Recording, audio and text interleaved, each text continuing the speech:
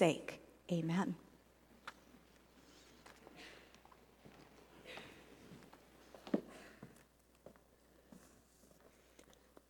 Good morning. Last Sunday was Father's Day, and that meant I got a little bit of time with my kids. Doesn't happen all that often, so they humored me and spent the evening with me at Holland State Park, and we walked the pier and enjoyed the sitting in the sand and watching the sunset. It was a gorgeous sunset last Sunday night. But our enjoyment of that experience was really stolen away as we overlooked the water by the flashing lights of the sheriff and the Coast Guard boats who were searching for that young boy whose boat capsized. And as we sat on the beach there, right on the shore, with all that unfolding in front of us, as the moments and the minutes ticked by, I felt a sense of urgency along with those rescue workers. And my heart began to hurt for a mother and a father who I didn't know, but whose lives were most likely forever going to be changed by what was going on out there. And so we headed home that evening after the sun went down and immediately went online to see if there's any article about that. And sure enough, Wood already had an article online there. And it was interesting because their perspective on that whole event that I watched unfold in front of me was so different from what I experienced sitting there on the beach, right? So reading that article, and they gave all the facts to that event, right? They gave the precise time and the precise location, and they gave the make and model of the boat that overturned, and they listed off all the organizations that were involved in the search, and they said what the weather and the water conditions were, all about that event. And I thought, what an amazing thing to experience the same event from two totally different perspectives, right? One that brought out really pretty intense feeling and emotion, and one perspective that focused on the facts. Well, in a few moments, we're going to be celebrating the Lord's Supper together, right? A sacrament instituted by and about Jesus. And it is very important this morning, before we do that we know the facts, right? The facts of who he is and why we come to this table and what we're celebrating here. And if you want to know about the facts of Jesus, you open this book, right? And you open to the gospel accounts, because Matthew, Mark, Luke, and John show us the facts of Jesus walking and talking and preaching and teaching and living and dying and rising again. In fact, take out your Bibles. Would you start in the New Testament with me? I know we're in a series in the book of Psalms, but we're going to start in Matthew 27, page 965 in the Bibles in front of you. Matthew 27. We're going to start here because this is the chapter where you can read all about the facts of Jesus' death. Start at verse 27 of Matthew 27 with me. You can hear the facts.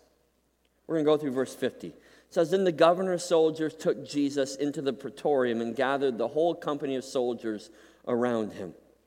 They stripped him and put on a scarlet robe on him, and then twisted together a crown of thorns and set it on his head. They put a staff in his right hand and knelt in front of him, and they mocked him. 'Hail, King of the Jews,' they said. They spit on him. They took the staff and they struck him on the head again and again. After they had mocked him, they took off the robe, put his own clothes on him. Then they led him away to crucify him. As they were going out, they met a man from Cyrene named Simon, and they forced him to carry the cross. They came to a place called Golgotha, which means the place of the skull. And there they offered Jesus wine to drink, mixed with gall. But after tasting it, he refused to drink it. When they had crucified him, they divided up his clothes by casting lots. And sitting down, they kept watch over him there. Above his head, they placed the written charge against him. 'This is Jesus, the King of the Jews.' 2 robbers were crucified with him, one on his right and one on his left. Those who passed by hurled insults at him, shaking their heads, saying, 'You who are going to destroy the temple and build it in 3 days, save yourself. Come down from the cross if you are the Son of God. In the same way, the chief priests, the teachers of the law, and the elders mocked him. He saved others, they said, but he can't save himself. He's the King of Israel. Let him come down now from the cross, and then we will believe in him. He trusts God. Let God rescue him now if he wants him. For he said, I am the Son of God. In the same way, the robbers who were crucified with him also heaped insults on him. From the 6th hour until the 9th hour, darkness came over all the land. About the 9th hour, Jesus cried out in a loud voice, Eloi, Eloi, lama sabachthani, which means, my God, why have you forsaken me? When some of those standing there heard this, they said, he's calling Elijah.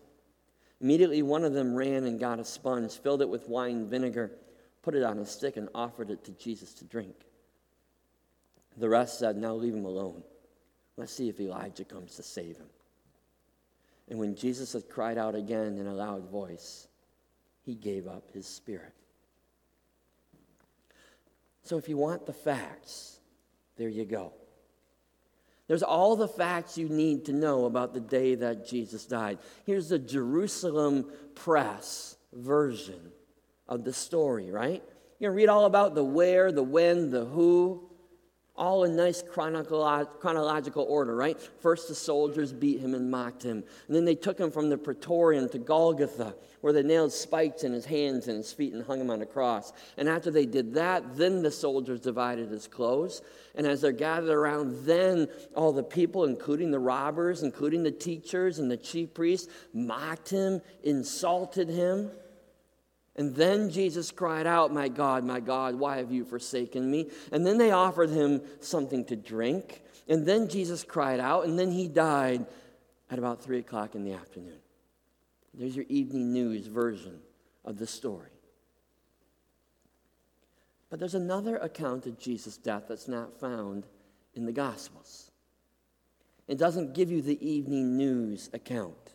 It gives you a whole new perspective. And this one's from the Psalms. Turn to the Old Testament. Psalm 22 with me. Page 537. 537. Because here in Psalm 22, King David portrays in great detail the same event that Matthew, Mark, Luke, and John describe so vividly. And as we're going to read the whole chapter, we're going to split it into 2 sections, so you want to keep your Bibles open for the morning. But as we read the first 21 verses of Psalm 22, listen for the facts, the same facts that Matthew gave us. Psalm 22, first 21 verses. My God, why have you forsaken me? Why are you so far from saving me, so far from the words of my groaning? Oh my God, I cry out by day, but you do not answer, by night, and am not silent. Yet you are enthroned as the Holy One. You are the praise of Israel. In you our fathers put their trust. They trusted you, and you delivered them. They cried to you and were saved. In you they trusted and were not disappointed. But I am a worm and not a man, scorned by men and despised by people. All who see me mock me. They hurl insults, shaking their heads. He trusts in the Lord. Let the Lord rescue him. Let him deliver him, since he delights in him. Yet you have brought me out of the womb. You made me trust in you, even at my mother's breast. From birth I was cast upon you. From my mother's womb you have been my God. Do not be far from me, for trouble is near, and there is no one to help. Many bulls surround me. Strong bulls of Bashan encircle me. Roaring lions tearing their prey open their mouths wide against me. I'm poured out like water. All my bones are out of joint. My heart has turned to wax. It has melted within me. My strength is dried up like a potsherd, and my tongue sticks to the roof of my mouth. You lay me in the dust of death. Dogs have surrounded me. A band of evil men has encircled me.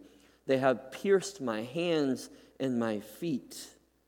I can count all my bones. People stare and gloat over me. They divide my garments among them and cast lots for my clothing. But you, O Lord, be not far off. Be my strength. Come quickly to help me. Deliver my life from the sword, my precious life from the power of the dogs. Rescue me from the mouths of lions. Save me from the horns of the wild oxen. Now pause there for just a moment. Having just read Matthew, did you catch the parallels? Did they jump out at you? Right, the very first words in verse 1, my God, why have you forsaken me? Those are the exact last words that Jesus quotes from the cross. Verses 6 and 7 talk about, the psalmist says, how he's scorned and despised. All who see me mock me. They hurl insults and they shake their heads. That's exactly what Matthew shows us. He says those who passed by hurled insults, shaking their heads. Verse 8, he's mocked, and the people say, he trusts in the Lord. Let the Lord rescue him. Matthew tells us that the people around Jesus said, he trusts in God. Let God rescue him. How about the psalmist saying, evil men encircle me. They have pierced my hands and my feet. Can't you just see the soldiers encircling the cross, having pierced Jesus' hands and feet? Even down to verse 15 where the psalmist writes, my tongue sticks to the roof of my mouth. Isn't it interesting that Matthew tells us 2 times that they brought something for Jesus to drink because he was thirsty? And verse 18, they divide my garments, casting lots for my clothing. That's exactly what the soldiers did. This psalm, when you read it in its context, is clearly about Jesus. It has all those facts, right? Almost 1,000 years before the actual event, King David gives us a vivid account of Jesus' death. Way too much to be coincidence. I mean, think about that, 1,000 years. That'd be like you predicting your great, add another 15 greats, grandchild's death. And knowing exactly how it's going to happen and predicting exactly what the people around him are going to do. Impossible. You can't do that. And yet, it's amazing how clearly we see Jesus in Psalm 22. But this psalm was not written simply to amaze us with facts foretold ahead of time. Psalm 22 lets us view the death of our Savior from a whole new angle. Right? Instead of catching it on the evening news from Matthew, Mark, Luke, or John, Psalm 22 brings us up onto the cross to see what's happening from Jesus' perspective. We can see the faces of the soldiers surrounding him. We can feel the hands and the feet being pierced by the nails. We can hear the insults of the people being thrown our way. You can feel the bones sticking out of your body and the blood dripping down. In the Gospels, we get to see Jesus' death. In Psalm 22, we get to feel Jesus' death. We get to enter into his head and his heart and feel the emotions and the pain of God as he dies for us. So this morning, Psalm 22 forces us to take off our intellectual shoes because we're standing on holy ground here. We need to look at the psalm not with our heads, but with our hearts. Not for the facts, but for the feeling. Right? As Jesus hangs on that cross, suspended between heaven and earth, dying, Matthew lets us know that he cried out, my God, why have you forsaken me? That's the intellectual way of reading it. There's the words, my God, why have you forsaken me? But if we take off our intellectual shoes and put ourselves up on that cross with Jesus, we hear it from Psalm 22, where he says, my God, why have you forsaken me? Why are you so far from saving me? So far from the words of my groaning. Oh my God, I cry out by day, and you do not answer. By night, I'm not silent. And can't you just feel the perplexity in Jesus' voice now with this perspective? Jesus' cry here, my God, why have you forsaken me? Doesn't come out of bitterness. It doesn't come out of anger. Jesus cries out perplexed here. Why? Why, God? Because this isn't the way that God deals with the people that he loves. These aren't the actions of the Heavenly Father that he knows so intimately. Right? As Jesus cries out, why have you forsaken me? He remembers all of God's faithfulness. Right? Like all good Jewish young boys, Jesus learned his history lessons well. He knew about God's faithfulness to his people Israel through all the facts that King David proclaims here in verses 3 through 5, right, of Psalm 22. He knows about all the times when it looked hopeless for God's people.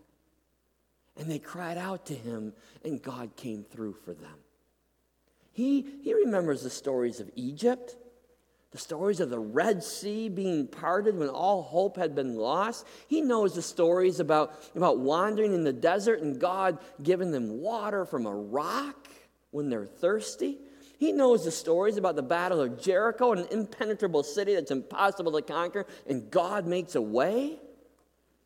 He knows about all those other times when God's love and power protected the people who loved him and trusted in him.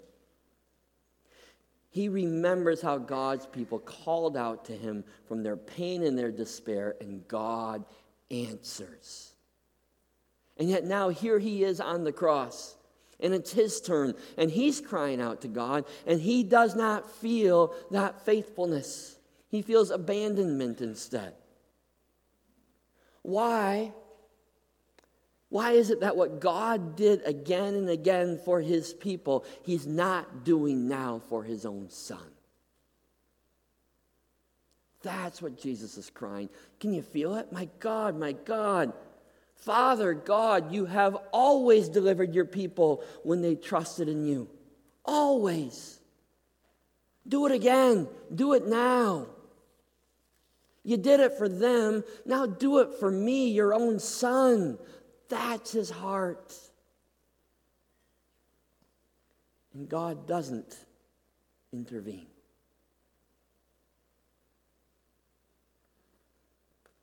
Jesus thinks about God's faithfulness. And Jesus thinks about God's great love for his people.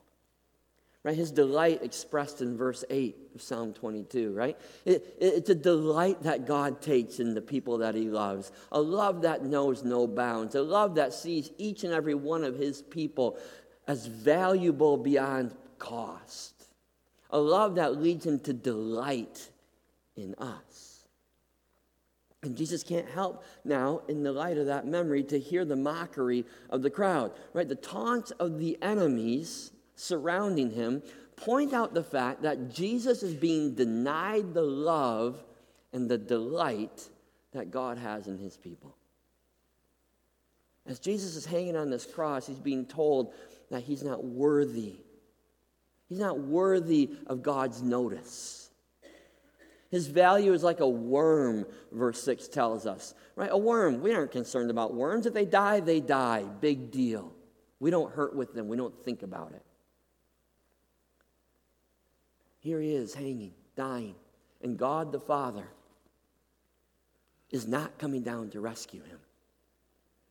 And the people surrounding him despise him, they scorn him, they mock him, and the mocking is a powerful sting to it, right? Their words are, he trusts in the Lord, let the Lord rescue him then. Let the Lord deliver him, since the Lord delights in him. Right? That's the history they knew. God delights in his people, and because he delights in them, he comes and rescues them. And so hanging there, Jesus feels the sting of that cry. They're saying, God doesn't love you. He's proving it. God doesn't delight in you because he's not delivering you. You are a worm in God's eyes, not worth his notice. Can you feel that with Jesus? As he hangs there on that cross? God's faithful, but not to you. God loves and delights in his people, but not you. And finally, Jesus looks back at his experiences of his own life. And he sees how God has been a tender father to him all of his life. Right? In times of trouble, God has always shown his tender care to his son. And what about now? What about this time? Right? The Father's tender care has always been there before. And now Jesus calls out in verse 11, Father, do not be far from me, for trouble is near, and there's no one to help me. It's a desperate cry for help. And look at the trouble felt in verses 12 through 18, right? He talks about the bulls and the lions encircling him, coming in for the kill. And he says, I'm poured out like water. All my bones are out of joint. My heart is turned to wax. It's melted away within me. My strength is dried up like a potsherd. My tongue sticks to the roof of my mouth. You lay me in the dust of death. And Jesus is saying, God, where are you now? Where are you now? You've always cared for me. You've cared for me from my birth. You wouldn't abandon me now, would you? Would you? And he does. My God, why have you forsaken me? And Jesus' cry goes unanswered. And he dies on that cross. Read Psalm 22, and you get so much more than the facts. It gives us Jesus' feelings, his heart, his desperate cry to his Father. And you don't get just the feelings of the nails going through hands and feet. You get the feeling of abandonment, the feeling of rejection, the feelings of absolute loneliness. Jesus' greatest suffering didn't come in his physical death, which was torturous and horrible. His greatest suffering didn't come in the mocking of the people around him. His greatest suffering came in his God-forsakenness. My God, why have even you forsaken me? All that you've proven yourself to be in the past, you're not doing now. That's the pain we feel.